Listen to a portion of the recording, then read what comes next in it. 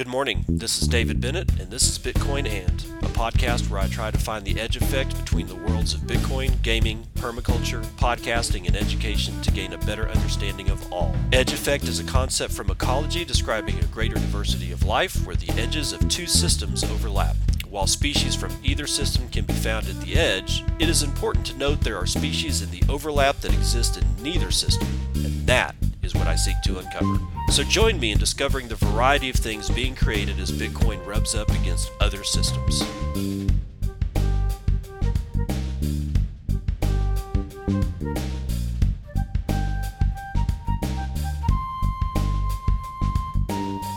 It is 9:16 a.m. on the 24th of February 2020. That's 9:16 a.m. Central Standard Time, and no! You are not going to get this on Tuesday. If you're listening to this, you're listening to it on Monday, because I kind of haven't figured out exactly how to pull off a 4 a.m. show on Monday without recording it on Sunday or sometime over the weekend. I don't know. Bear with me. Hey, when you're drilling for oil, you're going to run into like some hard rock, and I've run into some hard rock. Anyway, this is episode 204. Of Bitcoin and American HODL has been nuked from orbit again. Yep, that's right. Twitter has suspended his 6th account. If you were planning on trying to beat American HODL's suspension record, he just one-upped your ass. So his new handle that he's trying to get everybody back by is at HODL_American. Honestly, it always creeps into the back of my mind, is this really the same guy? The reason I know is that all of a sudden I get this follow from at HODL_American. He's got like 2 followers, and I'm like, ooh, I don't know, man. This seems a little sketch, bro. Could it be somebody faking American HODL? And then the next step I take is to go check at American_HODL, the old account, and sure enough, it's nuked from orbit. I got a screenshot here of its suspension. So that's at least one piece of evidence that leads me to believe that it's at HODL_American is probably the right guy. But think about it. Opens up an attack vector. You get enough people to pile on to some account that has some relative fame, and then get it suspended, and then automatically start, going and hammering all the Bitcoin influencers or whatever, and try to get them to follow this other account that looks like the account that got suspended, but you were all set up to start pulling in the chaff. I don't know. It seems like an attack vector. It's definitely something to watch, but I'm pretty sure that this HODL_American is our guy. Give him a follow, because at this point, he's got 140 followers. He's having to rebuild everything. Now think about that shit for yourself. Like for me, the thought of getting suspended permanently really rankles me, because it ain't just having to go and rebuild who I was following. And as an aside here, there really should be some kind of protocol for us as Twitter users to be able to follow for just such an emergency. Like, for instance, having all of your followers on a list so that you can go and refollow them, or all the people that you follow on a list so that you can go refollow them. And then you got to think about having all the people that follow you on another list that you can keep outside of your Twitter account, because once you get nuked from orbit, dude, it all dies. So it's not just, for me, it's not just that. I've got the entire morning roundup, all of the stories that I've ever covered on every single day, segmented into a list. That list goes bye-bye. So does my Bitcoin list, which is separate from the people that you follow. I mean, I'd have to reconstitute all this shit. If there is somebody out there listening to this that knows of a way to be able to put your shit back together when Humpty Dumpty falls off the frickin' wall, please, dude, let me know, because this is the amount of work that American HODL is going to have to do. And he'll tell you he doesn't care. I think he cares a little bit. He'll probably tell me to screw off right to my face for saying that. But you're going to care at least a little bit, right? I mean, enough to put your, to try to rebuild Humpty Dumpty back together again, right? So, anyway, with that over, just like I said, go and follow at HODL_American if you want to get all the juicy stuff that he always brings us. Now, I'm making an announcement, yo. I'm announcing Spend the Day with Me. For the low, low price of 21 Bitcoin, you can hang out with me and do these amazing things. Dig a hole in the ground, walk my dog, split a log, burn that split log. You can wait while I go to the bathroom and then watch me cook steaks for the low, low price of just 21 BTC. Yeah, hang out with me for that much money. Why am I even talking about it? I got to do it. I was listening to a podcast. I'm not going to say the dude's name. I'm going to be a little polite, but this very well may be why I stopped listening to this dude's account. Now, granted, I've only been listening to this podcast, this podcast, like, I don't know, about 4 or 5 episodes. Has some pretty decent information. He's a little bit on the raw side of, go get him. And I get up at 4 o'clock in the morning to go to the gym. And, I make $20,000 a month off of the life that I've built. It's that kind of stuff, which isn't terrible to listen to until you run across the following. He announced a Spend the Day with Me thing, and it's not a contest. You have to buy it for $5,000. You can hang out with this dude, and he actually suggested going to the San Diego Zoo, which you'd actually have to buy the plane ticket for to get to San Diego if you don't happen to live in San Diego. And you can walk around with him at the zoo, and you can talk about how to build your business, how to I don't know. He's like really heavy into social media marketing. And you can do all that for the low, low price of $5,000 for an 8-hour day. $5,000 US dollars to hang out with this guy.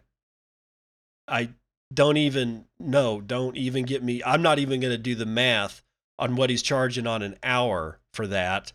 But I'll tell you this. Top lawyers in the world are billing out at $750 an hour. This guy's getting more than that to chill out with you. Now, it gets better.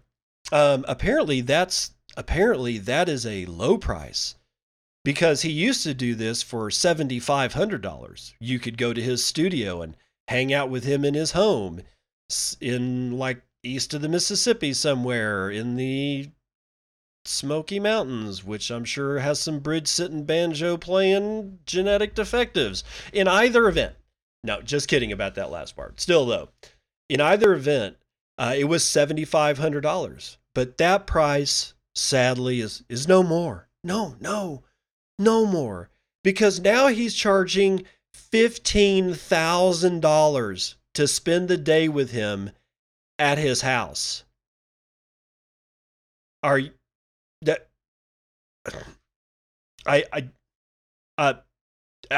shows you the stupidity. Dan, it's just, I don't know who's stupid or who's more stupid. This guy who's charging that much money, or the person that actually cuts that check and allows it to be cashed off their account. Are you kidding me? So yeah, I'm joining the bandwagon. Watch me dig a hole in the ground while I build a pond for this season. You can come over. You can even help. You can paint the fence too while you're at it. I mean, for 21 Bitcoin, shit, I'll let you build a whole fence. My God almighty, people, stop being so ridiculous. Okay. Now, I'm going to skip that one, because that may very well end up being today's daily train wreck. Really, really terrible thing. However, as train wrecked as this is, this has to be dumped into the community news, which is what we're doing right now. This is community news. Apparently, Trace Mayer has decided to take his reputation, throw it in a brown paper bag, soak it in diesel, light it on fire, and throw it out of the window. Giacomo Zucco has this tweet out. It says, "People spend effort, time, and money to organize educational events about Bitcoin while having a good laugh at shitcoin scams. Then somebody takes advantage of all that effort to distribute promotion codes for his own pump and dump scam. Don't trust OGs, stack sats, and CoinJoin. And he has a screenshot. MWC, Mimblewimble coin. Mimblewimble applied in the base layer. Scarce, censorship resistant, durable, indestructible, saleable, portable, fungible, private, and divisible. Good money. Up 100x in BTC in 2 months. www.mwcprice.com. It's this picture of a shitty little piece of paper with this printed on it. I'm not freaking out, but I keep looking at this, and when I read this, the first thing in my head was it was like reading the instructions to chopsticks at your local like Thai food restaurant, where it's just a horrible translation from some god-awful mountain dialect of Mandarin or some shit like that. And it's just, it come to find out this is Trace Mayer. That's the hardest part about this whole thing. Trace Mayer has unzipped his fly, pulled down his pants, and showed you his ass. He's promoting a shitcoin now. And of all the people in the world that I thought was the least likely to start promoting a scam coin, it was going to be Trace Mayer and like the OGs like that kind of came up with him. Although it shouldn't surprise me because he came up in the same class as Roger Ver. So it's greed.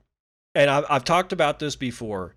Human greed is so instantiated in our brainstem, i.e. the lizard brain, which is where your fight or flight controls are for your well-being. It's so ingrained that the powers that be may not have to worry about anything for cryptocurrency at all because greed is going to get in the way. However, the reason that their entire legacy system is crumbling before everybody's eyes is because the same greed and the same brain stems of the same humans get in the way. It's like greed gets in the way every single freaking time. You know what scares me the most? What happens if I just wake up one day and just decide to be greedy like that and just, I don't care about my reputation any longer, and I too throw it in a brown paper sack, coat it in diesel, light it on fire, and throw it out of the fucking window? I mean, is it that easy? Is it worth that much? And maybe this is one of the reasons why the Bible talks about, not the root of all, money being the root of all evil. Money is just a tool. It's not the root of all evil. That's one of the most ridiculous statements that I've ever heard. But greed, on the other hand, which is completely disconnected from money because greed exists without it. Greed can exist, my friends, in the absence of money. I guarantee it. I mean, you can be greedy for water. You could be greedy for certain shiny bits of gold-colored metal or silver-colored metal for that matter. It doesn't matter. Greed is there despite whether or not the existence of money is concurrent. It just doesn't matter. I'm really upset about this because Trace was the guy that he was the first Bitcoin podcast that I started listening to was Trace Mayer's podcast. Bitcoin Knowledge Podcast is what the name of that thing is. And he kept me out of a lot of trouble. But he's passing this shit out at conferences. Guys, be aware, even OG Bitcoiners can turn into shitcoiners, okay? So what was my response?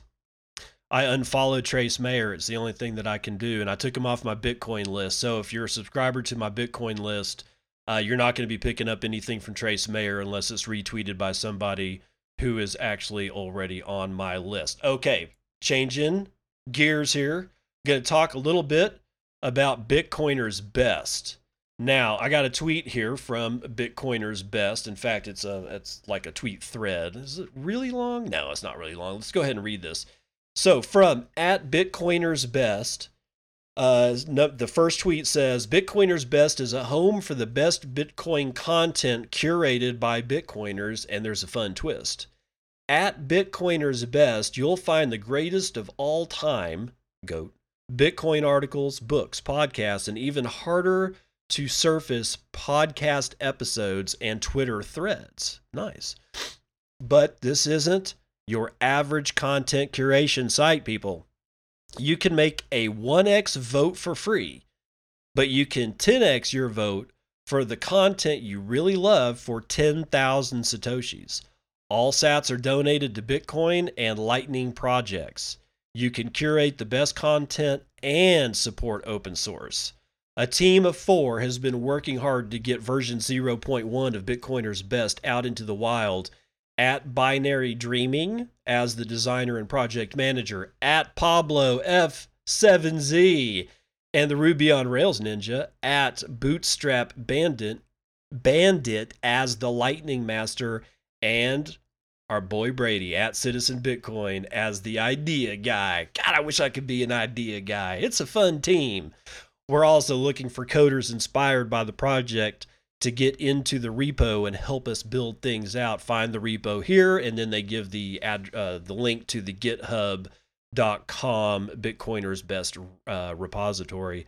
Finally, ending this up, it says, our frequently asked questions will answer some questions, but let us know what others you have in the replies or via DM, bitcoiners.best/FAQ. Now go sign up and give it a shot. And then the website's name is bitcoiners.best. That's bitcoiners.best. So when I go to that, the first thing that I see is there are headings at the very top, all podcasts, episodes, articles, books, threads. So I've got mine set to all. And the very first thing up is Guy Swan. Guy Swan, the Crypto Economy with Guy Swan, has 130 votes.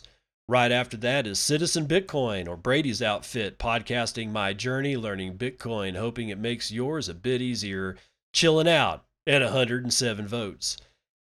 Weighing in at number 3 is Tales from the Crypt.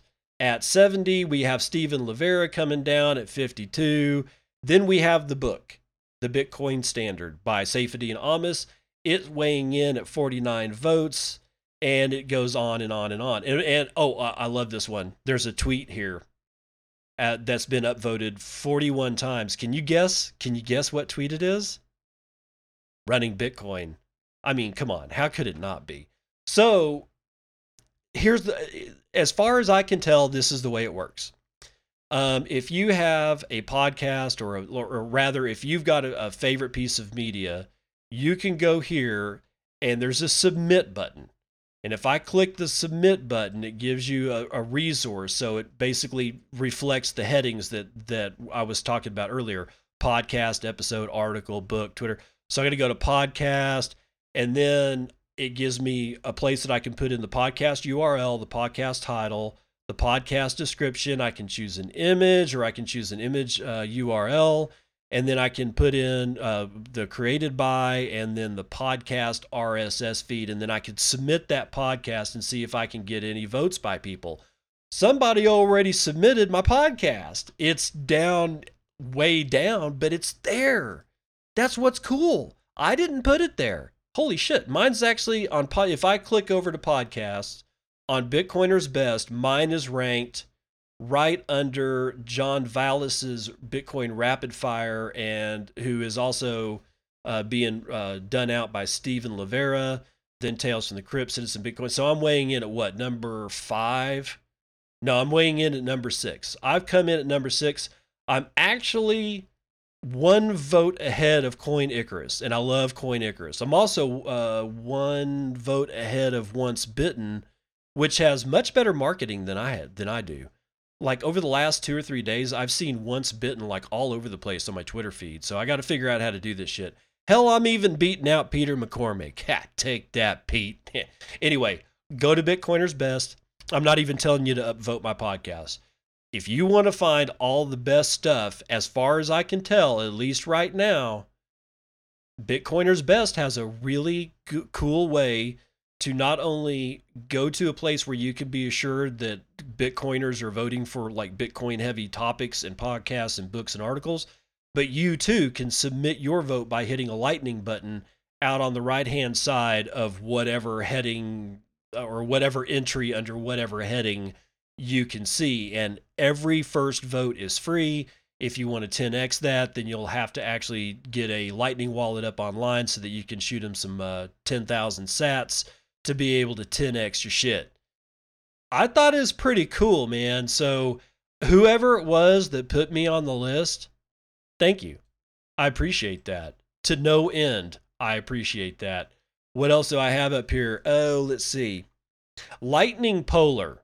Lightningpolar.com. Let me get back into this thing. One-click Bitcoin Lightning networks for local app development and testing. So let me see if I've got. Hold on for just one sec.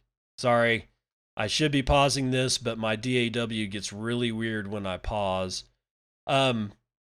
Let's get into the GitHub and get to this. Okay. So let's just go. I'm going to go through the bullet point list of what this is. And again, this is Polar. Okay, so Polar was built to help Lightning Network application developers quickly spin up one or more networks locally on their computers. With Polar, you can create a reg test Lightning network in just a few clicks, connect from your app to the Lightning nodes via RPC, add more nodes using drag and drop, start and stop individual nodes, open and close channels, create and pay Lightning invoices, launch a terminal in each Bitcoin Lightning node, manually mine new blocks, deposit reg test coins into each Lightning node, supported Lightning node versions, LND version 8.2, 8.0 and 7.1. Bitcoin Core is 19.0.1 and 18.1. C Lightning is version 0.8.0. Eclair may be coming soon.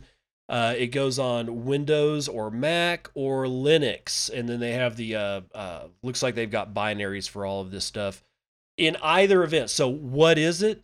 It's a way to visually look at Lightning nodes. Like, most of the time, we're like, especially when stuff first comes out, generally in computers, kind of, there's lots of command line interfaces. If there are graphic user interfaces, they're usually pretty sparse, kind of crappy. This one is pretty slick. It gives you an interface that each Lightning node is represented by a physical node.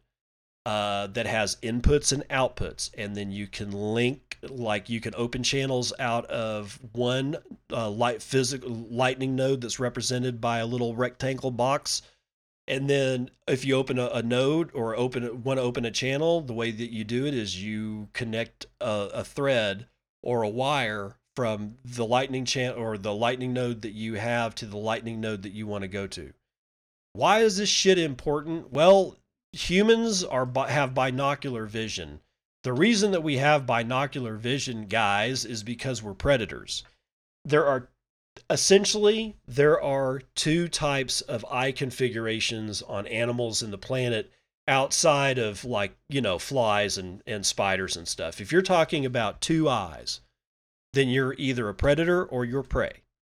You can tell a predator because the eyes are binocular, i.e., both of them are facing front. They're looking directly in front of the body. Animals that are prey animals, you can always tell because their eyes are on either side of their head, looking not directly in front of them, but essentially scanning their sides because they're looking for predators. We're looking for prey. If you have binocular vision, then the majority of the time you're learning stuff. Okay? In the case of being a predator, you're learning where the prey is moving, how fast they're going, where do you need to be able to intercept that animal. As we've grown out of being complete predators and like hunting on animals and eating live lion hearts and doing all the shit that we used to do when we were, kicking back in the Mediterranean, Africa, and all that stuff when we were cavemen and Neanderthals, we've done stuff like put together huge economic systems and designed and learned engineering and doing chemical engineering and all kinds of stuff. And yet our predatory nature has come along for the ride insofar that we need our eyes to focus on words so that we can read them, so that they can come into focus and be crystal clear. We are highly visual, okay? Now, obviously, there are people that are blind and they're just fine. But for the great guts and feathers of humanity, we depend on our eyesight to be able to do all manner of things and learn all manner of things. All right. This is one of the reasons why I like graphic user interfaces. People laugh at it, go, oh, you don't know how to use it. Well, yeah, I know how to use a CLI. Yeah, I can type in commands on an interface, on a line interface. I can do shit like that. I don't like it. It doesn't thrill me, right? And also there's when you're representing large amounts of data, it's a little bit clearer if you can figure out a way to shove that large amount of data into something that somebody can visually look at and pick up the great guts and feathers instantly. Infographics, that's one of the reasons why infographics exist. It's also one of the reasons why you have stuff like scientific visualization.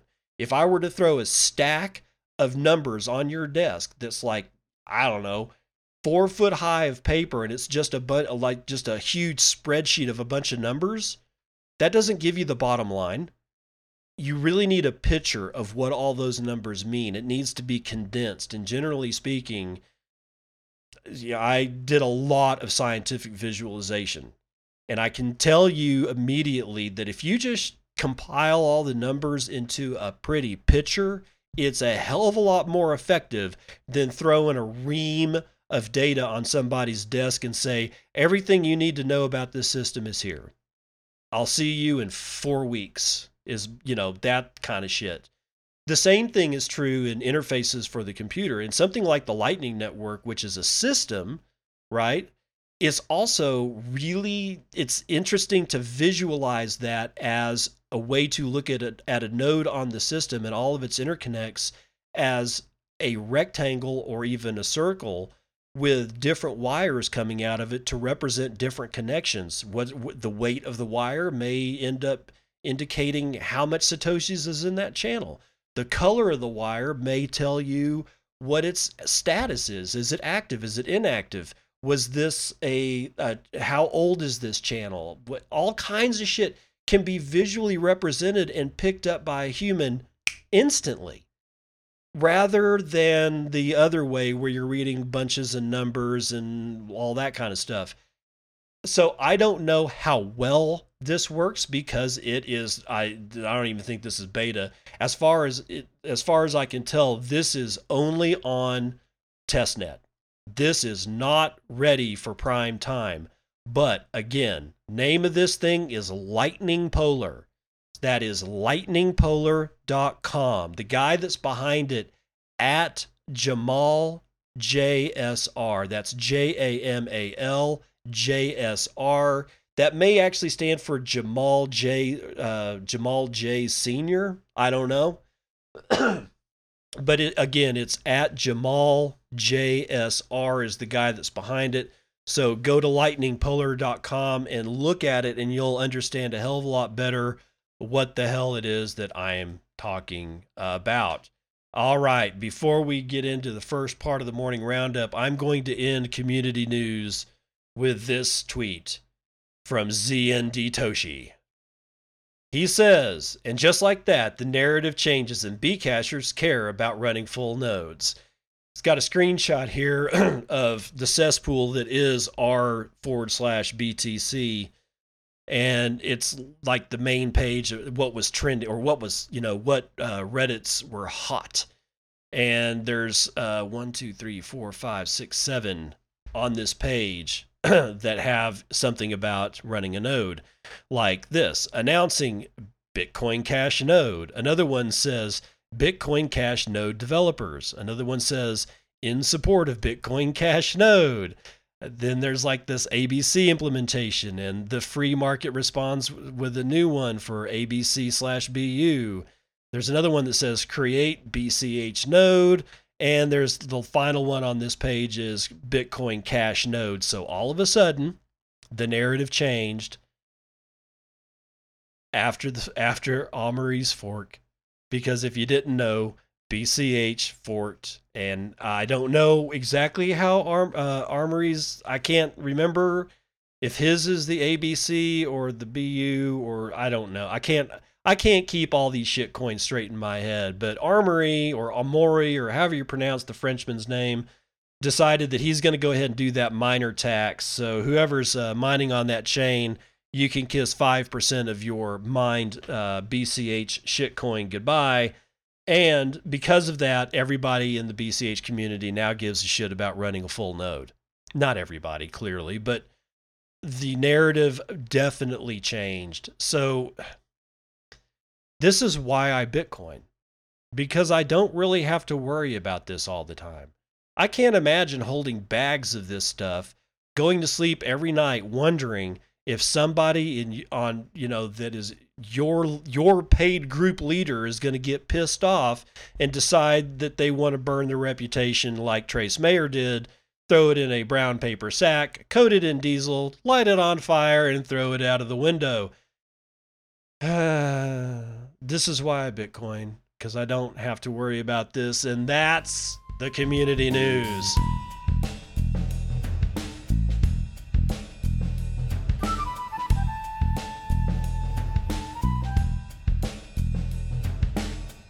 All right, we'll kick off morning roundup number 1 with this one from the Daily Hodl staff writing for Daily Hodl. $7.8 trillion asset giant Fidelity hiring a Bitcoin engineer, and it actually has BTC written so that you don't confuse it with whatever. Plan to scale its cryptocurrency mining operation. I didn't realize Fidelity was mining. I probably knew that, but forgot about it because it's one of those things you don't think about. Fidelity Center for Applied Technology, or FCAT, the innovation arm of the $7.8 trillion financial services giant Fidelity, is looking for a Bitcoin engineer amid plans to scale the company's cryptocurrency mining operations. According to a job listing on the company website, the Bitcoin mining engineer will join a group within the FCAT that's in charge of exploring blockchain technologies. This shitcoinery. The successful candidate will design, build, and maintain the infrastructure that will run and scale Fidelity's Bitcoin mining operation. Quote, "We have a multidisciplinary team of software engineers, researchers, designers, product managers, and security and compliance experts." Oh, God, comply, bitches. "We're growing our team to accelerate the development of a new business opportunity that we've identified." Oh my God, this sounds like a Facebook posting from a shitcoin. I don't know. Oh well. "The role will be part of our mining team and will be responsible to design, build, and maintain the infrastructure to run and scale our business," end quote. "The ideal talent is someone with experience in building databases with at least 3 years of experience in software development and information technology operations, and an interest in Bitcoin and crypto mining." My God, this might as well pull somebody off the street. 3 years, bro. You only need to know how to do it for 3 years. Fidelity first started mining Bitcoin and Ethereum in 2014. At the 2017 Consensus Conference, Fidelity CEO Abby Johnson revealed that the brokerage firm was profiting from its mining expertise. At the time, Johnson said the purpose of the company's mining operations is to study the cryptocurrency market. I'll bet. A year later, in October of 2018, Fidelity launched Fidelity Digital Assets to provide institutional investment services for the cryptocurrency industry. So there you go. Now, I can't wait to read this one for y'all. I just can't wait. In fact, I got to make sure that I've got my finger on a trigger at least, because we're gonna talk a little bit about Bitcoin here, and I just want to make sure that we all understand that boating and Bitcoin never mix. Okay, drug dealer loses codes for $53.6 million in Bitcoin. Criminal Assets Bureau seizes 6,000 Bitcoin, but sale is impossible without access to the Bitcoin codes. So, what is this we're talking about? This is Connor Lawley writing for the Irish Times. This is all the way back on February the 21st. So, I don't know what, Thursday or Friday. A drug dealer who amassed 55 million euros fortune in the cryptocurrency Bitcoin has lost the codes to access the accounts after hiding them in in his fishing rod, which has now gone missing. The Criminal Assets Bureau has confiscated the 12 online accounts or wallets containing 6,000 Bitcoin.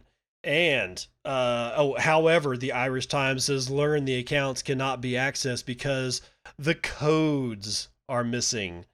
Yes, it's the codes. Shows you the stupidity. Nobody understands this. I'm telling you, man. Nobody. Codes. Okay. Sorry. It means that 53.6 million euros worth of monetary value of the Bitcoin inside them, which is the biggest case in the CAB's 25-year history, is out of the Bureau's reach. But that's okay. You know who's behind Bitcoin? Putin. Yeah, I know. It's terrible. It's just the Russians, my God. Garda officers said they were hopeful advances in technology would one day enable them to access the Bitcoin so it could be sold. Clifton Collins, 49, originally from Crumlin, Dublin, bought most of the Bitcoin in late 2011 and early 2012 using cash he made growing crops of cannabis. The cryptocurrency has soared in value since then. Collins spent some of his money buying a 2-seater gyro plane and learning to fly it. I didn't really need to know that, but whatever. In early 2017, he had just over 6,000 Bitcoin in one account, but he feared it may be too easy for a hacker to access. He decided to spread his wealth across 12 new accounts and transferred exactly 500 Bitcoin worth almost 4.5 million euro each into each one of them. Collins then printed out the codes for the 12 accounts onto an A4 piece of paper. I think that's standard 8.5 by 11 for, I think that's what A4 is. He hid the paper inside the aluminum cap of his case containing his fishing rod, which he kept at his rented home in Fragnacht, Cormona, Galway. God, I don't know. I need to hang out in Europe to figure this shit out. I mean, Avon upon Trent. I don't know, man. I'd just rather say Dallas, right? It was weird. But when he was arrested with cannabis herb in 2017 in CO Wicklow and jailed for 5 years, there was a break-in at the house. And it was also cleared on behalf of the landlord, with many of Collins's items being taken to a dump in CO Galway. Workers at the dump told Gardaí they remembered seeing discarded fishing gear. However, waste from the dump is sent to Germany and China to be incinerated, and the fishing rod case has never been found. Collins told Gardaí that he had time to come to terms with the loss of the money and regarded it as punishment for his own stupidity. Much of what he has told the Garda has been supported by a range of witnesses, including those who cleared his house, his landlord, and others who helped him break up his Bitcoin fortune into 12 accounts. Jesus God. Garda believed he has genuinely lost the codes for the account, which has not been accessed for a year before he came to the attention of the Garda. The Dubliner is a former security guard who briefly became a beekeeper and won awards for his honey before he turned his attention to growing cannabis for more than a decade. Collins had much smaller accounts of Bitcoin and other accounts valued at 1.5 million euro that the CAB has been able to access. Those Bitcoin and more than 100,000 euro in cash has been seized from him. Okay, so obviously this is about that Irish guy. And I talked about this. You probably got it on Friday morning, something like that. Yeah, there's a lot. There's so much wrong here that's not even funny, because if you've been in the space for any length of time, the meme is boating accident, lost my hardware wallet. Okay? I'm going to assume that you know what that means. Okay, so fine. If you're a newcomer, a hardware wallet is where you keep the private keys, not codes. You're not keeping codes, you're keeping private keys. Those private keys allow you to vector Bitcoin in the Bitcoin network from one place to another. You never really have the Bitcoin. You have access to being able to vector or move in some direction an amount of Bitcoin. That's all the keys do. You never hold the Bitcoin, you only hold the keys. And if you don't hold the keys, then you don't get to vector the Bitcoin.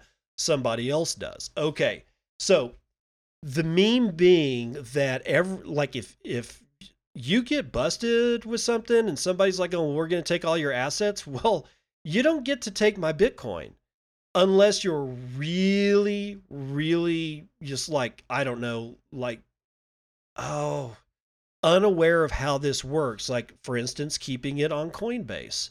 And if like an injunction is passed down against you and you've got all your Bitcoin on Coinbase, they've KYC'd your ass. It's not going to take long for the federal authorities of most governments in the world to be able to query Coinbase and find out, yeah, it's you. And oh, look, you've got 12 Bitcoin or something in this account. They're going to take it. And Coinbase is going to give it to them because they do not give a shit about you. They give a shit about themselves. And honestly, I'm going to say that that's okay. Because if they did give a shit about just one of their customers and didn't do something, then everybody may be at risk to losing all of their Bitcoin in case somehow or another the federal government of a country is able to shut down all of Coinbase. I'm just saying, I don't like Coinbase. I don't want to hear it in my Twitter feed about how I'm helping out Coinbase here. I don't like them. I think you should probably delete your account like I deleted mine. Mine is now gone. I can't get into I pulled everything out of Coinbase because I don't like Brian Armstrong. I don't like the fact that they hired black hat hackers. They've got scum of the earth working for them. I don't like to deal with those kinds of people. Screw them. So I took all my shit out and I put it into Hardware Wallet, which I promptly lost in a tragic boating accident somewhere on a lake in Colorado. And I can't even remember the name of the lake. Go fish. All right, so he's using the meme, except he's not quite. Fishing rod. What connotates boat more than fishing rod? Not a whole lot. Honestly, he didn't lose the codes. He still has his private keys. He's not an idiot. I think these guys are not going to be able to get shit. If they don't have the private keys, then they haven't seized a thing. Now, they do say they seized this coin worth 1.5 million euros, which does suck. That means, and that may have been a concession, an under-the-table concession indirectly made by Collins to throw them off the trail. Because if I'm chilling out with 600 Bitcoin or 6,000 Bitcoin and I've got them in 12 places in 500 Bitcoin things each, I would so accidentally leave the private keys for 1.5 million euros worth of Bitcoin somewhere for them to find. I would do it. I would do that. Why? Throw them off hey, they got something. You throw a dog a bone, bro. Throw a dog a bone and maybe they'll just leave your ass alone so you can get up over the fence. I hope that Collins really didn't do that. I don't think he did. I think Collins he's going to figure out when he's free and clear. And I think Collins is probably going to start sipping Mai Tai somewhere on a beach in Greece. That's what I think is going to happen. Bitcoin taking flight on Norwegian Air as travel giant gears up to accept crypto payments. Now, this was back on February the 20th, but before I get into this, I'm going to plug Ragnarok. Yes, I've been watching I finished the first season of Ragnarok. Sorry. The first season of Ragnarok yesterday. I like it. And Ragnarok is about Thor and like the giants and like the comic book character. Except it ain't a cartoon. It is live action, but it ain't in English. Thing is Norwegian. With Norwegian actors speaking in their mother tongue and it's subtitled. Well, it's not only, well, it's subtitled because we actually have subtitles turned on our TV, but it's overdubbed. And I hate overdubbing. I really do. But this one, I'm totally down with Ragnarok. It's an interesting take. So it's on Netflix. If you've seen it fly by, give it a chance, man. Give it a chance, because Thor, it's like I said, it's an interesting take on the whole Thor legend and all that kind of stuff. So if you're into that kind of thing, you'll probably like it, unless you just can't do subtitle or not subtitles, overdubs. Like I said, I don't like them either, but it depends on how good something is. Personally, this is so good that I'm not even hearing the overdub anymore. But let's get into this. Norwegian Air Shuttle, Scandinavia's largest airline, is on track to make Bitcoin and crypto a fast and viable payment method for airline tickets. The move would represent a seismic shift for digital assets from Wall Street to Main Street, pushing Main Street adoption of crypto for ordinary purchases. In an interview with news outlet Dagens Nergeliv, I'm not even going to try to pronounce that. Why? Because I'm not Scandinavian. I'm going to screw up all these names, so just get prepared. Stig Kjos Matheson, managing director of the crypto trading platform Norwegian Block Exchange, NBX, board member of the Norwegian Computer Society Group for Blockchain, and former senior executive of Norwegian Air, says, "Everything is ready to go from our side," end quote. All that, oh my God, all that for him to say this one sentence with 7 words. The Norwegian cryptocurrency exchange NBX is also a payment system tied to Norwegian Air. The exchange was founded in 2018 by Norwegian Air co-founder Bjorn Kjos, who recently stepped down as the airline CEO. Kjos, his son-in-law Stig Kjos Matheson, and his son Lars Kjos are reportedly big Bitcoin and blockchain supporters, with the latter investing 400,000 euros, which is about $500,000 in BTC. The family business is expanding into crypto as NBX prepares for launch.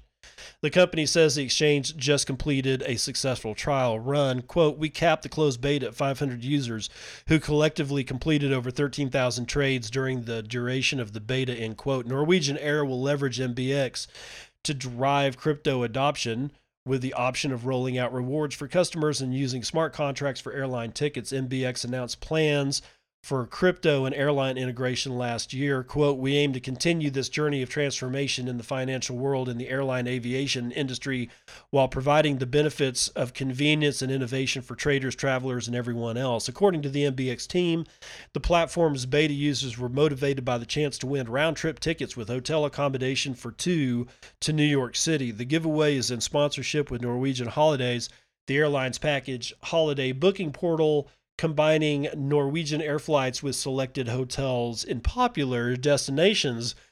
Collins should look into, when he, is out from under the thumb, taking his Bitcoin codes and flying Norwegian Air to Greece. That's what I'm saying. Okay, so it just dawned on me.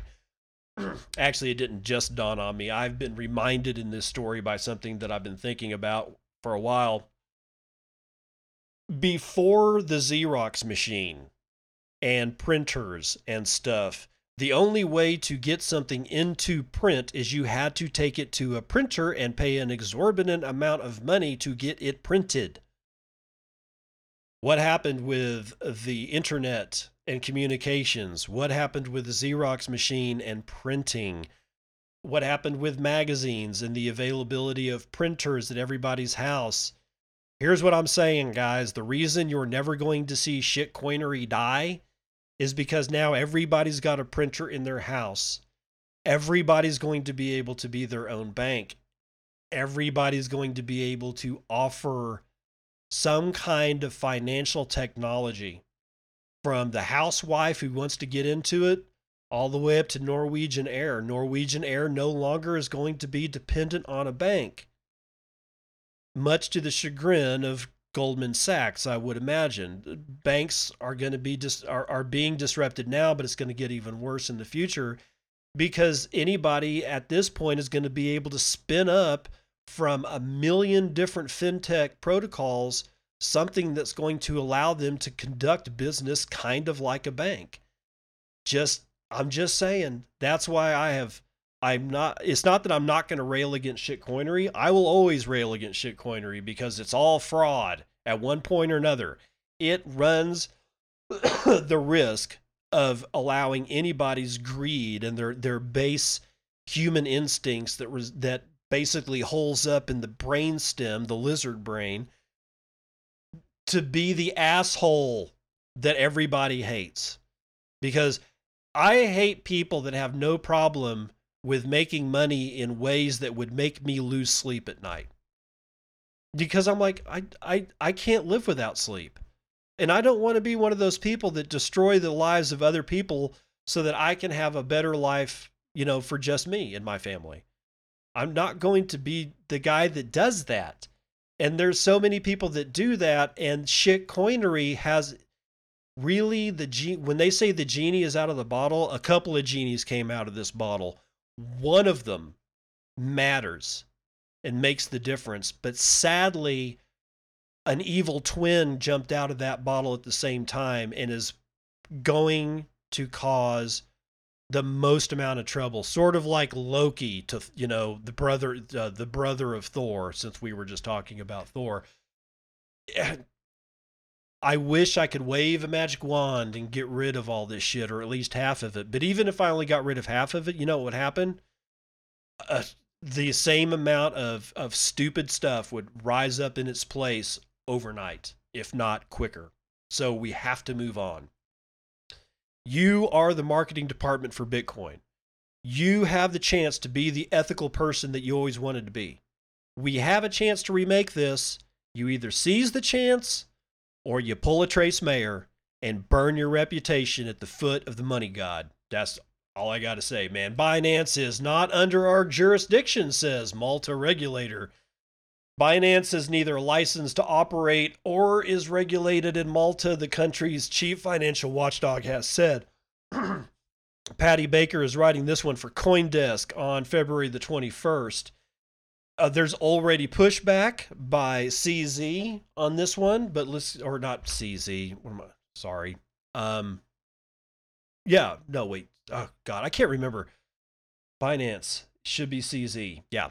The Malta Financial Services Authority issued a statement Friday denying it had ever regulated Binance or that the exchange has ever had leave to operate in the island nation's fledgling cryptocurrency industry, citing reports in the media that referred to Binance as a Malta-based cryptocurrency company. The regulator announced Binance is not authorized by the MFSA to operate in the cryptocurrency sphere and is therefore not subject to regulatory oversight by the MFSA. Binance announced it was opening an office in Malta in March 2018, soon after it clashed with regulators in Japan, where the exchange had previously attempted to establish a presence. At the time, Maltese Prime Minister Joseph Muscat welcomed the exchange to the country, tweeting the island nation would support Binance's goal to become the global trailblazers in the regulation of blockchain-based businesses. In September 2018, the exchange also said it would work with the Malta Stock Exchange to begin offering security token trading. Another announcement in late 2019 said it was providing funding for a new crypto-friendly Maltese bank. It isn't clear if Binance still has an office in Malta. While Binance declined to comment prior to the publication, CEO CZ later tweeted that this is old news and has always been the case, end quote. Press releases sent to CoinDesk by Binance listed Malta in the dateline as recently as February the 11th, 2020, though the exchange doesn't appear to have officially stated where its headquarters are located. Oh, isn't that just great? A quote, as we run such a decentralized operation, there isn't a clear answer for us where we operate regulated businesses or if we have teams there, says Josh Goodbody. Yeah. Josh Goodbody, Binance's director of growth and institutional business. The MFSA did say in Friday's announcement it was currently assessing if Binance had any activities in Malta which may not fall within the realm of regulatory oversight. The regulator also reiterated that following the passing of the Virtual Financial Assets Act of 2018, Maltese businesses that either traded or offered cryptocurrencies had to be fully licensed. So the pushback that CZ has been given on this is basically that Malta isn't where that they don't have, they're not based in Malta. That's just where their spiritual home is. Crap you not. You're my favorite turd, dude. I wouldn't crap you about this one. Calls it the spiritual home. I'm telling you, man, this space is weird beyond all comprehension of the word. Although I still think I think it's actually good when they're saying, as you know, like this, as we run such a decentral operation, it's impossible for us to tell you where our headquarters are. At first I kind of rankled on that, but you know what, why I rankled on that? Because I grew up in an environment that absolutely bleeds regulatory oversight. Everything needs to have a home. Everything needs a base. Everybody's got to have an address so that the feds can and say, hello, we're going to regulate the piss out of you. Even though now I've come to the situation where I know it's wrong and that it's bad and that you don't need to regulate half of the crap that you're regulating, even I get to a point where I laugh when somebody doesn't have a head office. And then I have to remember, what the hell are we trying to do? What the hell are we trying to do? Well, we're trying to get rid of central banks. Not the little banks, the big ugly banks that allow Carstens to eat so much octopus and steaks that he ends up looking like the dome of the Capitol building in Washington, D.C. Sorry, it's Monday. You're going to have to give me a break. But hackers have 24 hours to steal 700 million DeFi stash. Okay, since this was written on February the 20th, that 24 hours is now gone. So I don't know if anything has happened, but let's see what they're talking about here. This is Tim Copeland writing for Decrypt.co. A researcher has found a way of using flash loans to take large amounts of funds out of DeFi, but the exploit won't be fixed until tomorrow. A potential exploit in the decentralized finance ecosystem has been exposed, and it won't be fixed until noon on Friday. That would be last Friday. The reveal comes just days after two exploits used DeFi tools to take home $1 million. Dominique Hars, a PhD candidate at Imperial College London, has posted a Medium post detailing the potential weakness. It's focused on the concept of flash loans and the stablecoin DAI. While he has notified Maker, which runs DAI, the issue won't go up for a vote until tomorrow. And in the meantime, $700 million is at risk. A trader has again exploited. Oh, sorry. That was an advertisement for another article. Quote, that attacker would be able to steal $700 million worth of ETH collateral and be able to print new DAI at will. This attack would spread throughout the whole DeFi space as DAI is used for backing collateral and other protocols, Hars wrote. Let's see. It goes into that. Now, here's how Hars argues that flash loans could be used to exploit Maker. MakerDAO is a decentralized governance system that runs the DAI stablecoin. Holders of the governance token MKR vote on how DAI should be programmed. Let's see. But it's possible to exploit the governance system. I would like to direct this to the distinguished members of the panel. You lousy corksuckers. The basic idea is to accumulate enough Maker tokens to replace the existing governance contracts with the attacker's malicious governance contract. The malicious governance contract is then able to give the attacker full control over the system and withdraw any collateral in the system, as well as create arbitrary amounts of new DAI, Hars says. However, when this attack vector was suggested before, the idea was to crowdfund the Maker token needed to carry it out, and that's where flash loans come in. They make it much easier for an attacker to build up a large supply of Maker tokens and then use them to take over the system. Not only can they be used to buy, not only can they use a flash loan to buy a large amount of Maker, but they can also use flash loans to manipulate the price of Maker in the same way as the recent DeFi attacks. With a cheaper Maker price, it becomes much easier to snap up more coins. Hars says that this strategy could be used in combination with the crowdsourcing strategy for maximum effect at a low cost. Maker is set to vote on a solution to stop flash loans from affecting the governance mechanism tomorrow, but the clock is ticking. And if you are into this shit, Get out. Get out. When you can leverage a system over the same damn system to gain some, I mean, it's like a death spiral. I just see a coil of leverage continuously leveraging itself into oblivion. When you can get something and then on the other side of that something manipulate the price of that something using a different mechanism on the same system so that you can get more of the former and then rinse and repeat with the latter, how, on what planet do you exist that this is even remotely cool?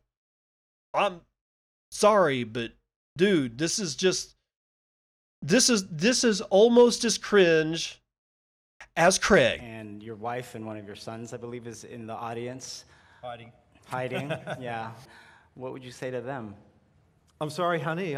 It's not me on Grindr. Yeah. More to come from that. Not today, but I need to chop that up into all manner of little sound effects. If you don't know who that is, that's Craig Stewart Wright talking at CoinGeek 2020 in London this past weekend. And oh my God, the cringe. It's so terrible.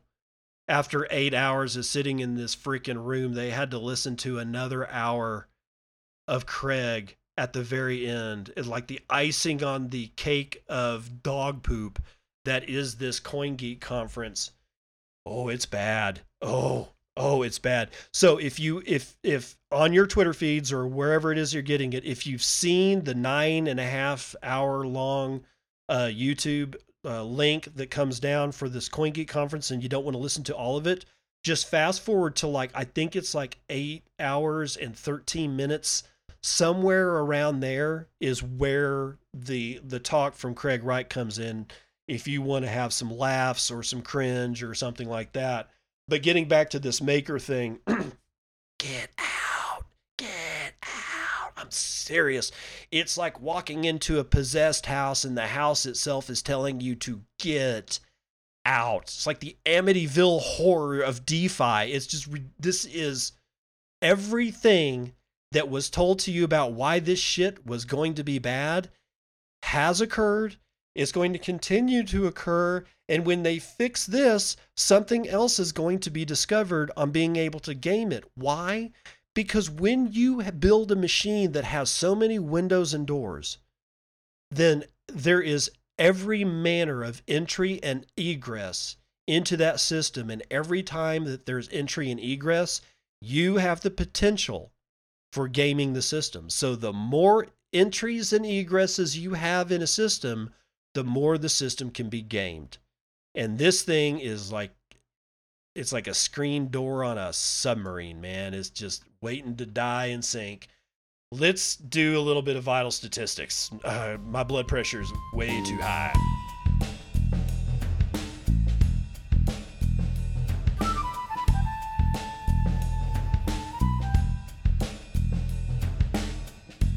Well, we got ourselves a Bitcoin price at 9,745. Looks to be the average. I've got a high over at BitAsset at 9,808.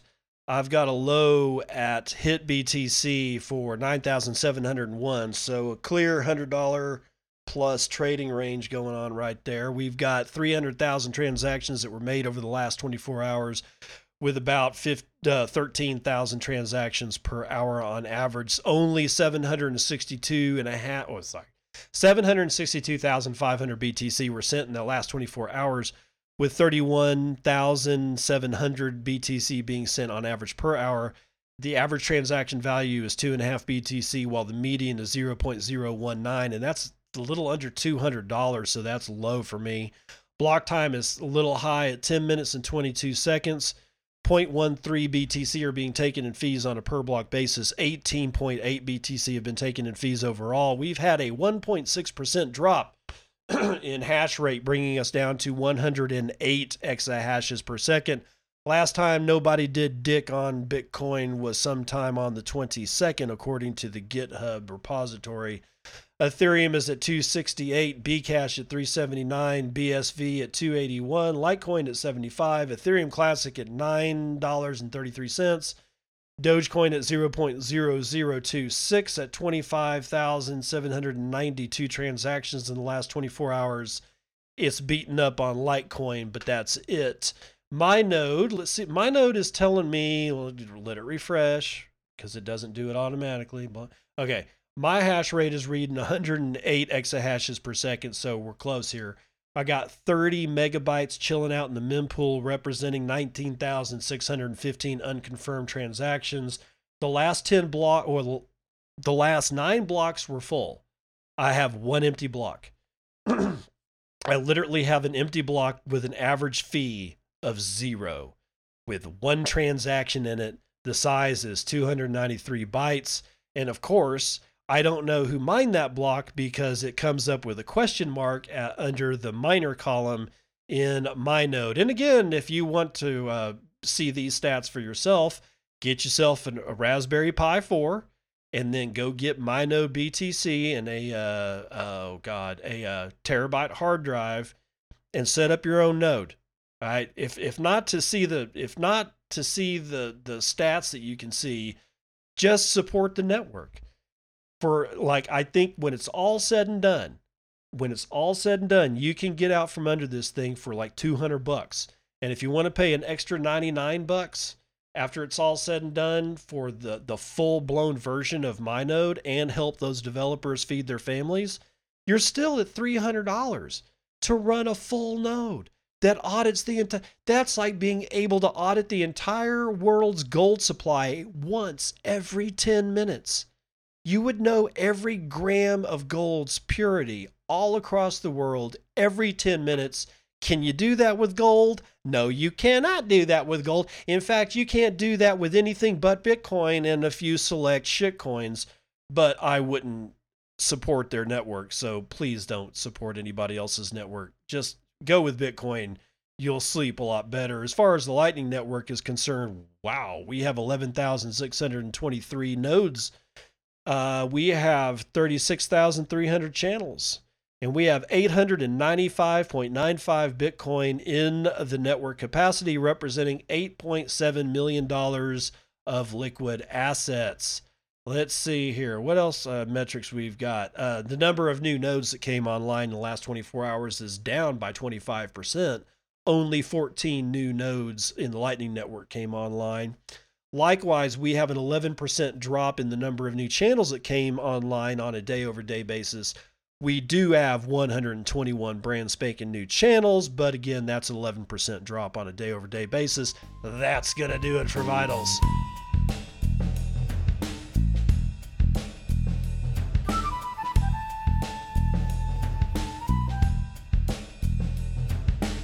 The second part of Morning Roundup starts off with Decrypt.co's Robert Stevens with Crypto Capital connected Fowler hit with new fraud charges.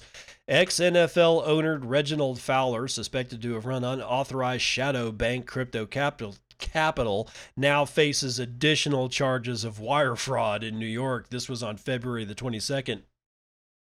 The man who's thought to have run the company that processed payments for dubious crypto exchanges was on Friday charged with wire fraud, adding to current charges of fraud and money laundering.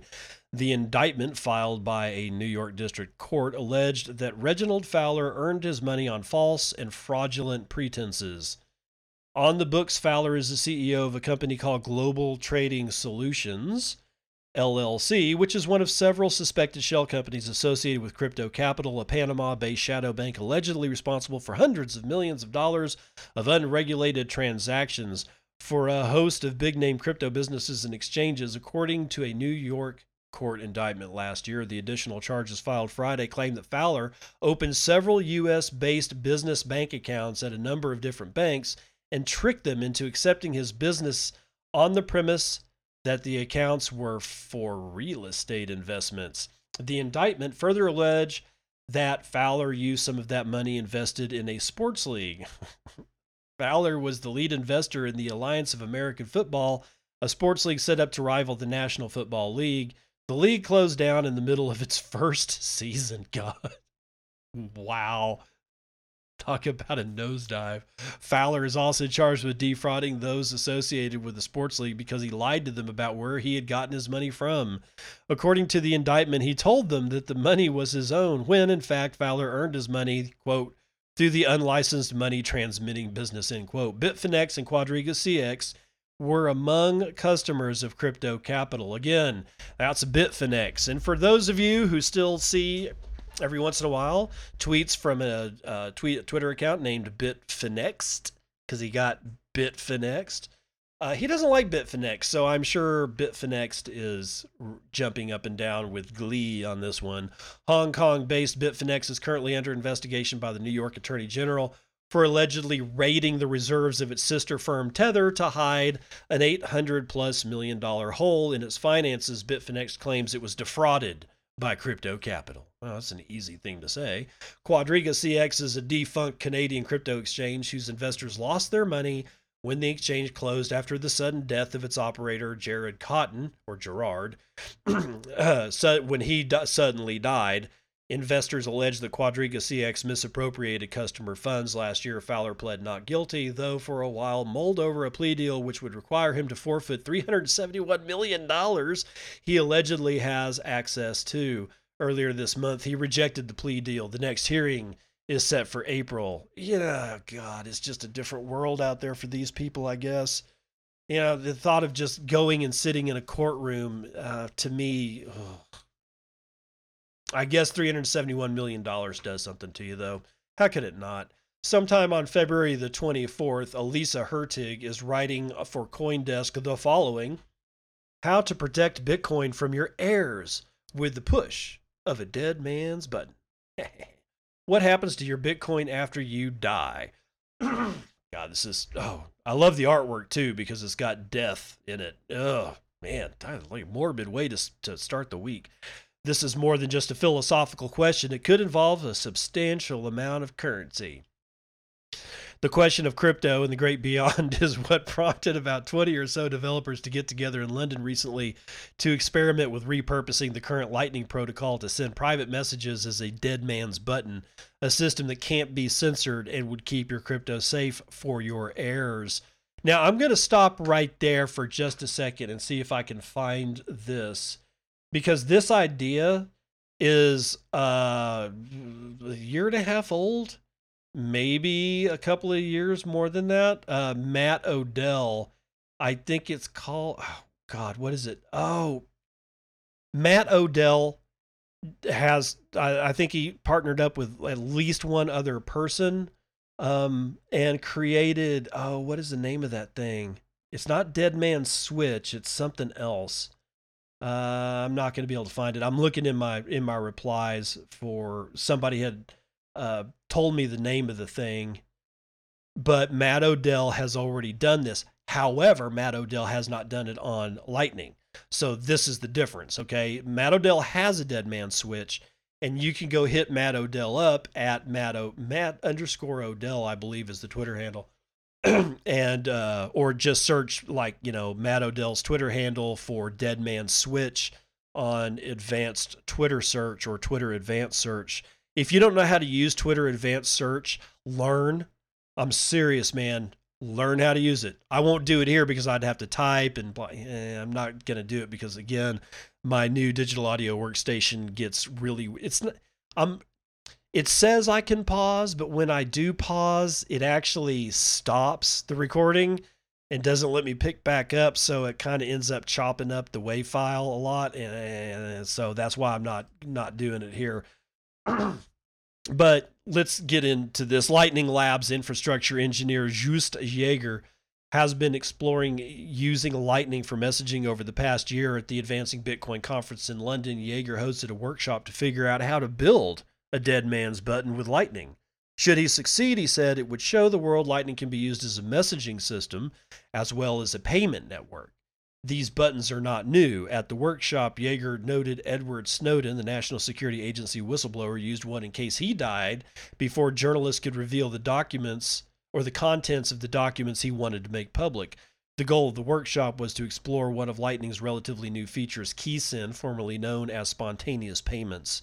It's so experimental, it isn't even described in the Lightning specifications yet, but it does offer a way to send data called custom records in LND, the Lightning implementation Jaeger works on, along with a transaction. Here's how it might work. Imagine a user who wants to pass on a Bitcoin inheritance.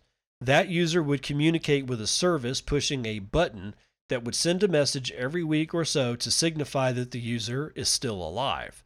If the user isn't pressed, or if the button isn't pressed for 1 week, it is assumed the Bitcoin user is dead or incapacitated, and it's time for the crypto to be passed on, at which point the service automatically dispenses a secret which can be used to retrieve the crypto. Beyond that, Jaeger thought some additional features should be added, even if they could make the program trickier to implement. The program should maintain the privacy of the sender and the receiver, he said, and should allow the sender to get proof the service still has the secret. Developers split into small groups to think about how to build a service that would meet all of these and other goals. The workshop developers came up with some ideas which Jaeger published to GitHub. He included a rough implementation which puts several of the ideas into practice, though he said the code is extremely limited and does not implement everything described. This design isn't necessarily the best way forward, Jaeger said, but it's proof of concept he hopes can inspire other implementations. Jaeger told CoinDesk the primary reason he chose the Dead Man's button for the workshop was it is complex enough of a use case that it can show off what Lightning can do as a messaging system. But he also thinks the Dead Man's button could also be a real use case for Lightning down the road. Quote, many people try to arrange their crypto inheritance and need to make up their minds about who they trust. This could be an alternative, assuming that wrinkles are joined or are ironed out and the whole process is hidden underneath the user-friendly shell. He said, this is unlikely to happen short term, but I hope people see the possibilities. Lawyer Pamela Morgan, an expert on crypto inheritance and author of the book dedicated to helping people develop a plan to pass on their crypto, agrees with Jaeger the technology is far from ready, but she said she would not encourage users to put any money into an experimental dead man's button system just yet. Quote, dead man switches are fun projects that excite our imagination, but fail to solve the complex and multidisciplinary challenges of crypto asset inheritance distribution. Relying on such solutions for something as important as inheritance is likely to cause catastrophic loss, she told CoinDesk. However, she said the technology has promise. Since few crypto enthusiasts have any sort of a plan for what to do with their currencies after they are gone, she's happy to see people exploring ways to make crypto inheritance a more common practice. Quote, if adding a dead man switch makes more people actually do inheritance planning for their Bitcoin, then I'm all for it because so few people actually do anything, she told CoinDesk. In the meantime, Jaeger is pressing on with beefing up Lightning's messaging system so it can be used to make a dead man's button a living reality. And as long as that son of a bitch can send me cat pictures every time I don't send a switch, then, yeah, dude, that would... Think about it. Think about it. A system where you, like, I think it was Casa that had or has a node where you, like, you'll get, like rewards or something if you go and check on the node, and if you do it like 5 times in a month, it like sends you sats. I could see another system where it's like cat pictures come through on and drain your Lightning account if you don't check on your node. Probably would not be a big hit, but you know, it is what it is. And that's what's so fun about Lightning and Bitcoin and all this. All the things that you think should already be available out of the box has already been built. It just hasn't been implemented yet. That's the way that I look at it. Even if it hasn't been coded, even if it hasn't even been thought of, just the way that I think of like the time-space continuum, I know that it's already been done. We just have to learn a bit more patience. And there's so much stuff that can be, you can feed chickens with the Lightning Network. You can send Dead Man Switch with Matt Odell's system, and that's actually live on the Bitcoin network insofar as a service that leverages the Bitcoin network to be able to do the Dead Man Switch thing I wish I could remember. I'm sorry, Matt. I'm really sorry that I cannot remember the name of your product, but it's Monday. I haven't had enough coffee and starting to get to feel like Lewis Black here for a second. But before my blood pressure gets to the point where I really pop a vein, let's read about the EOS network, and it's suffering from degraded performance, says Coinbase. Oh God, it's gonna be like a heart attack time. Jack Martin writing for Cointelegraph. Yeah. Major American crypto exchange Coinbase said that the EOS network is having some issues. So, on February 20th, Coinbase issued a status update saying EOS network has degraded performance. Sends and receives might be delayed. The exchange posted a tweet 2 days later stating that the EOS network was still suffering from degraded performance. You're killing me, man. You're killing me. I'm at a loss as to why people still hold bags in systems like this. I mean, its external EOS sends have been temporarily disabled, but buys and sells of EOS within the cryptocurrency exchange were functioning normally. Oh yeah, you can get on the hook and sell your bags to other people, but the actual network itself blows chunks.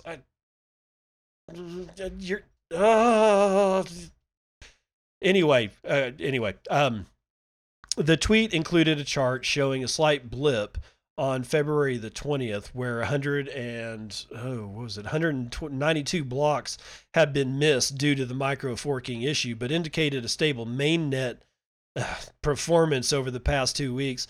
The EOS network has had performance issues in the past, and the chart posted by EOS Nation only goes to highlight that. In the week of January, it missed an average of 20,000 blocks per day. As Cointelegraph reported October the 19th, research claimed that EOS could be hit by a congestion attack, which could freeze the network. The exploit seemingly allowed an attacker to steal over $110,000 worth of crypto from an EOS gambling application. EOS's parent firm, Block One, claimed that the network was operating normally. The network had several problems with freezing just after launch and has recently suffered from network congestion problems due to the EIDOS token airdrop. Again, guys, you're looking at a $4 billion ICO raise for EOS. They paid like a $10 million fine or $100 million? It was less than that. It was a fraction of the amount of money that they raised. And of course, it's no longer worth $4 billion because it's like it may be worth $2 billion. But you're looking at least a multi-billion-dollar chain that doesn't work.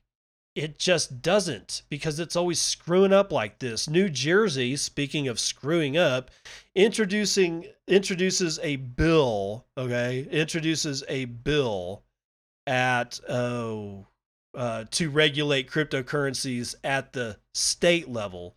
New Jersey state legislature is now considering a new bill that would require cryptocurrency businesses to obtain a proper license to operate. Assemblywoman Yvonne Lopez proposed the Digital Asset Blockchain Technology Act on February the 20th.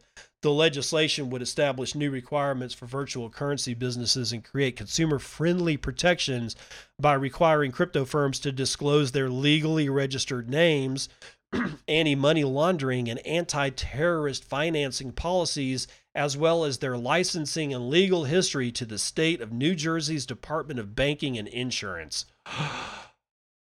My God, that's just a mouthful, man. This Samanambachin country was founded so that the liberties of common patriotic citizens could not be taken away by a bunch of Fargan iceholes like yourselves. Yes, thank you. Thank you for that, Moroni. Though the largest Bitcoin surge happened over 3 years ago, there were no state regulations surrounding cryptocurrency in New Jersey. Unlicensed crypto operators had to be tried on a federal level through the Department of Justice. Lopez highlighted the need to address these issues locally. Quote, People see and hear about Bitcoin in their day-to-day lives, but most are not quite sure what it is. We must take steps to protect consumers looking to invest in cryptocurrencies while also allowing the sector to continue to develop and expand in New Jersey, end quote. The bill also requires crypto companies to disclose their terms and conditions for consumer accounts, and they are protected by the Federal Deposit Insurance Corporation, as are traditional bank account holders. Anyone applying would need to provide a schedule of fees and any information regarding the risks of investing in digital assets. Quote, with this legislation, consumers will be better informed of the risks involved when investing in virtual currency, end quote. By introducing a state-level licensing scheme, New Jersey would join its neighbor New York in requiring cryptocurrency firms to obtain special permissions to operate. In 2014, New York financial regulators introduced the BitLicense, making it one of the toughest jurisdictions in the union for cryptocurrency-related firms to operate. And that's why Wyoming is wiping the floor with your ass, New York. Look, if you don't want the business, then somebody else is going to take it. We call it regulatory arbitrage, but when you put up these walls, people are going, it's just like the escape valves. It's like the entrances and egresses on DeFi or the Ethereum blockchain, where you can develop a system that has so many holes in it that it's easy to move around. And that's what we have with the United States of America, because I don't need a passport to go from New Jersey to Texas to Wyoming. I'm going to easily, the only thing that would keep me in New Jersey is the fact that, like, maybe a fact that my whole family is there. I grew up there. I feel comfortable. I don't want to go to the mountains. I don't like the mountains because I don't like insects. But after a while, if you choke these people out enough, they're just going to go somewhere else. And Texas and Wyoming right now, I mean, between Austin in Texas and what the great state of Wyoming is doing, and I'd never really thought about Wyoming before, but now I kind of think of them all the time because they're not doing this. They are taking matters into their hands at the state level in at least a functionally positive way, whereas the Eastern Seaboard is going to be a financial wasteland in 10 years. I swear to God it is, man, because they're doing stupid shit like this. Twitter CEO is pushing Bitcoin's benefits for Black America. Yeah, I could say something really snide about this, but you got to know.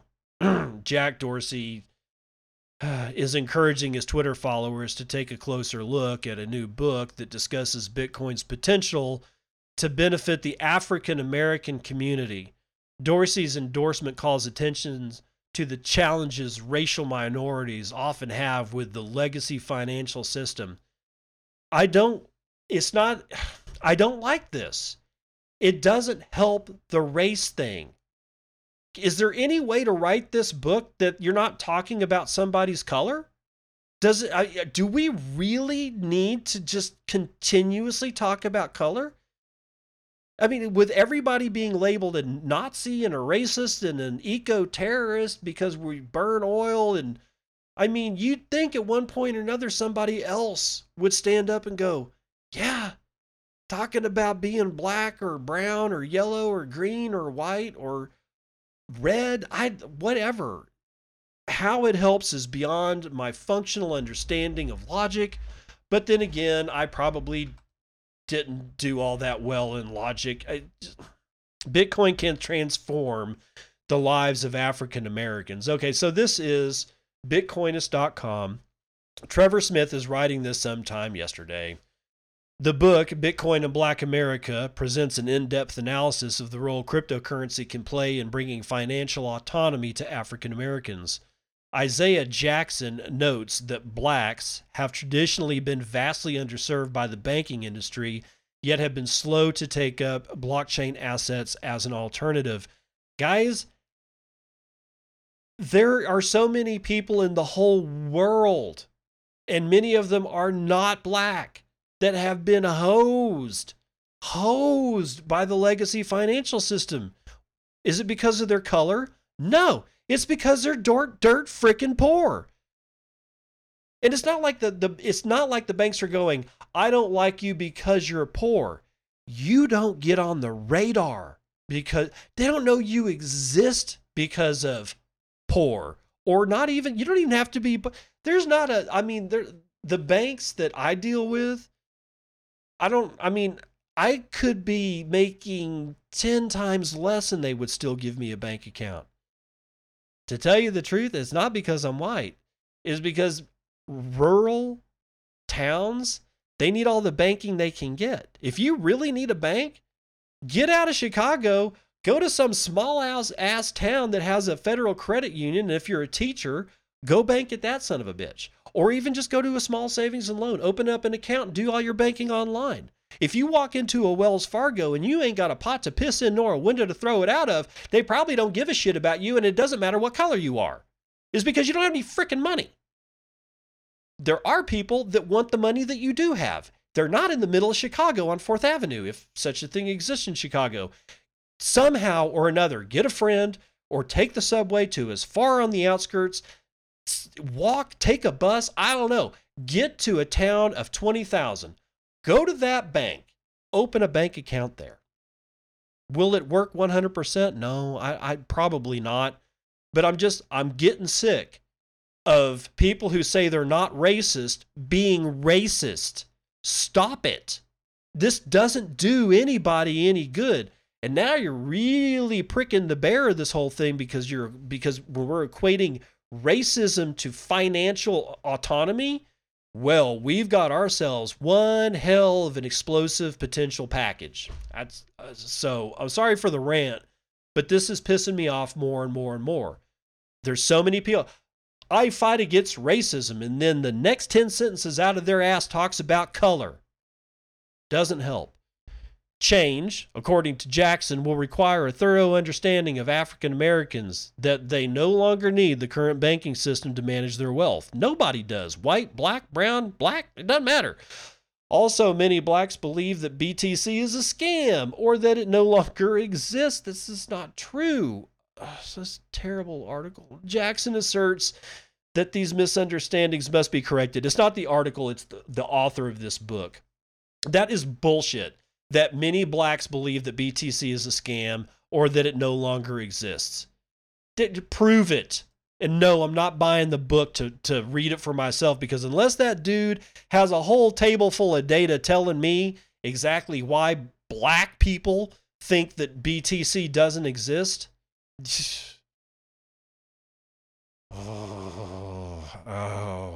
Okay.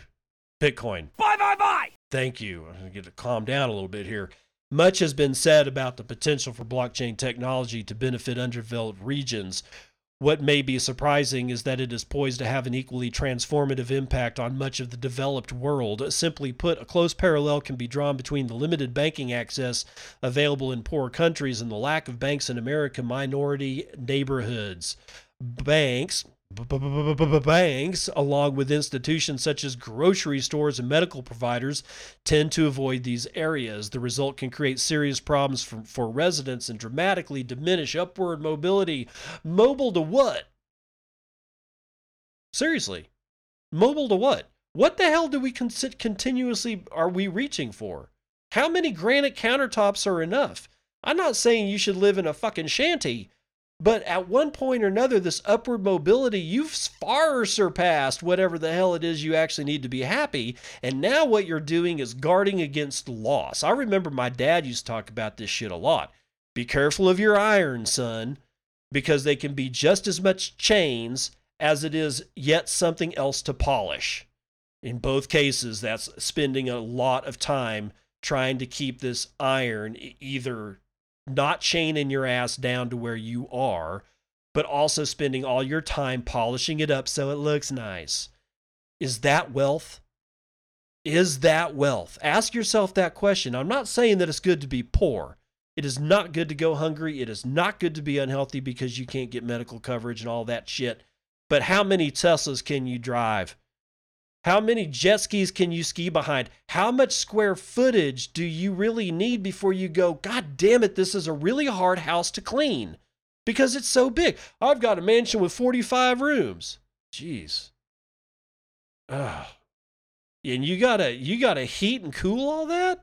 Holy crap, man. That sounds like a lot. To me, it sounds like a lot more work than it is a pleasant way to spend your time. If you see what I'm not saying that heating and cooling we're gonna crush the atmosphere and destroy the, global warming. That's not where I'm going. I'm thinking of just yet one more thing to take care of, yet one more thing to heat, yet one more thing to cool, yet one more thing to turn off in the winter because you don't want to spend the money.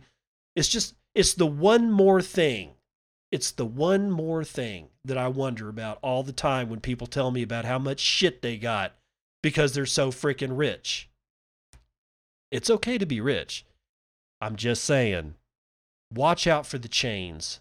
The chains that wealth can bring can be much more radically transformative in a bad way than the wealth itself. So ending this off, the opportunity is so substantial. African Americans and other racial minorities in the United States should be rapidly embracing cryptocurrency. Unfortunately, adoption has been slow. As Jackson points out, misinformation has been a problem in their communities. Also, lack of banking access has made purchasing and investing in crypto a challenge.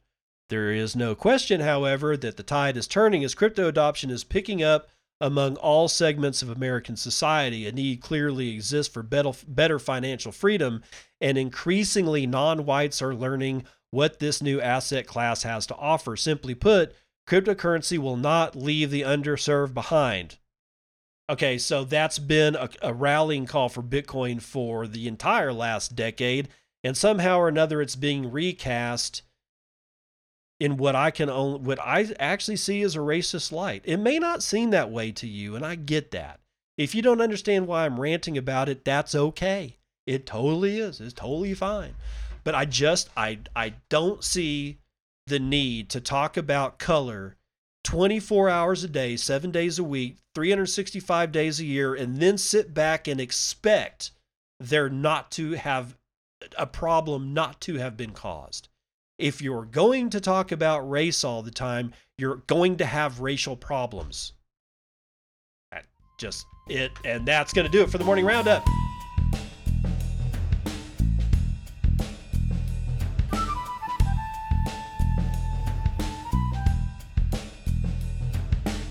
Daily train wreck is not going to be all that evident, but it ties back to the whole DeFi thing. Eric Wall is right, also known as @ERCWL, who's an Ethereum pundit, says the following about this whole DeFi Flash thing, or the Flash loan issue. He says, and this is on the 20th of February, Ethereum miners should identify all Flash loan contracts, scan the mempool for Flash loan transactions, and replace attacker addresses with their own if there are profits worthwhile. Flash loan attackers will soon have to cut deals with miners or become miners.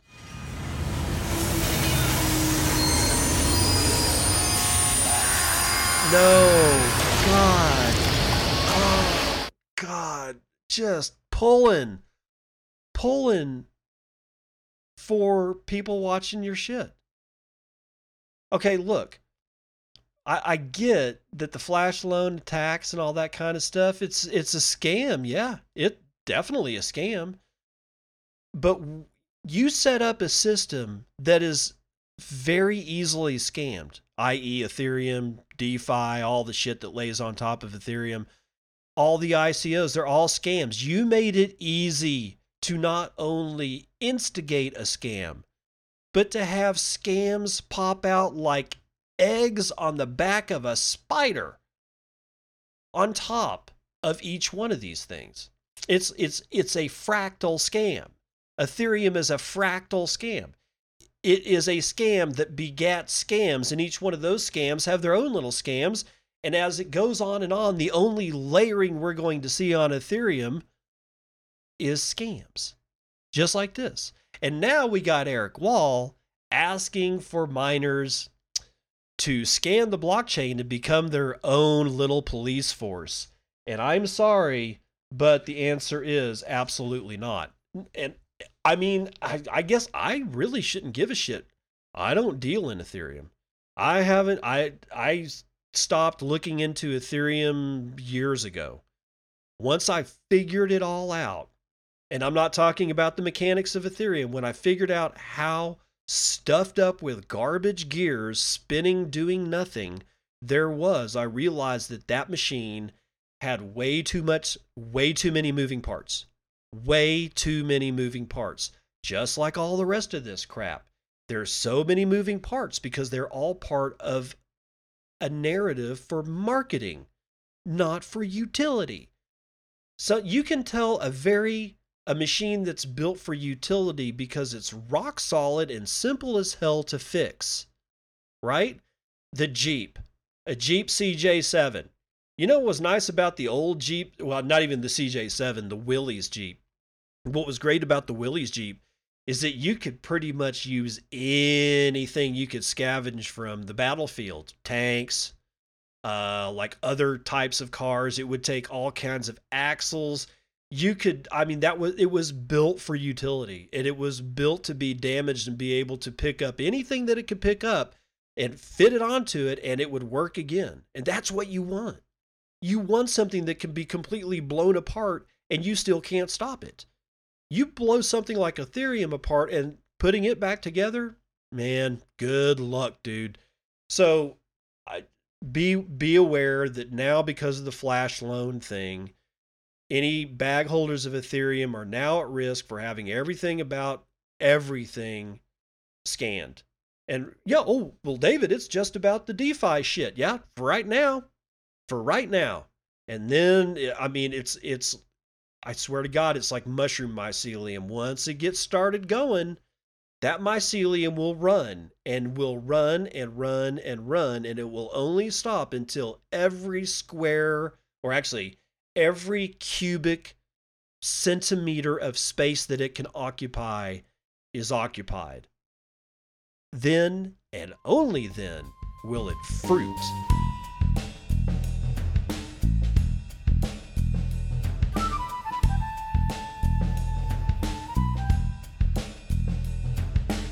All right, terrible joke corner here with Dad Says Jokes.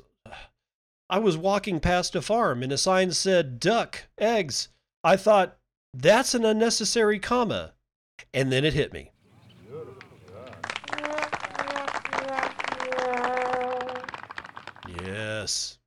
Yes, in all of its glory. Again, a joke better read than heard, because it's duck, comma, eggs. Get it? That's an unnecessary comma, and then it hit me. Yeah, it's fun with grammar. What are you going to do? Okay, so we've gotten through this Monday show. Now, again, clearly you're getting this show today, Monday, February the 24th.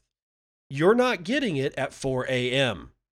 Obviously, you're getting it whenever the hell it is it gets uploaded. Right now, it's 11:05 a.m. Central Standard Time. I am going to try to do a second show today so that it can be uploaded at 4 o'clock in the morning tomorrow. We shall see. I like having this stuff done for uploads in the morning for people who, you know, want to listen to me ramble in a commute. Anyway, so we are running way long. I'm so sorry. But there was so much stuff to talk about today. I will, however, hopefully in the morning, see you on the other side. This has been Bitcoin and I'm your host, David Bennett. I hope you enjoyed today's episode and hope to see you again real soon. Have a great day.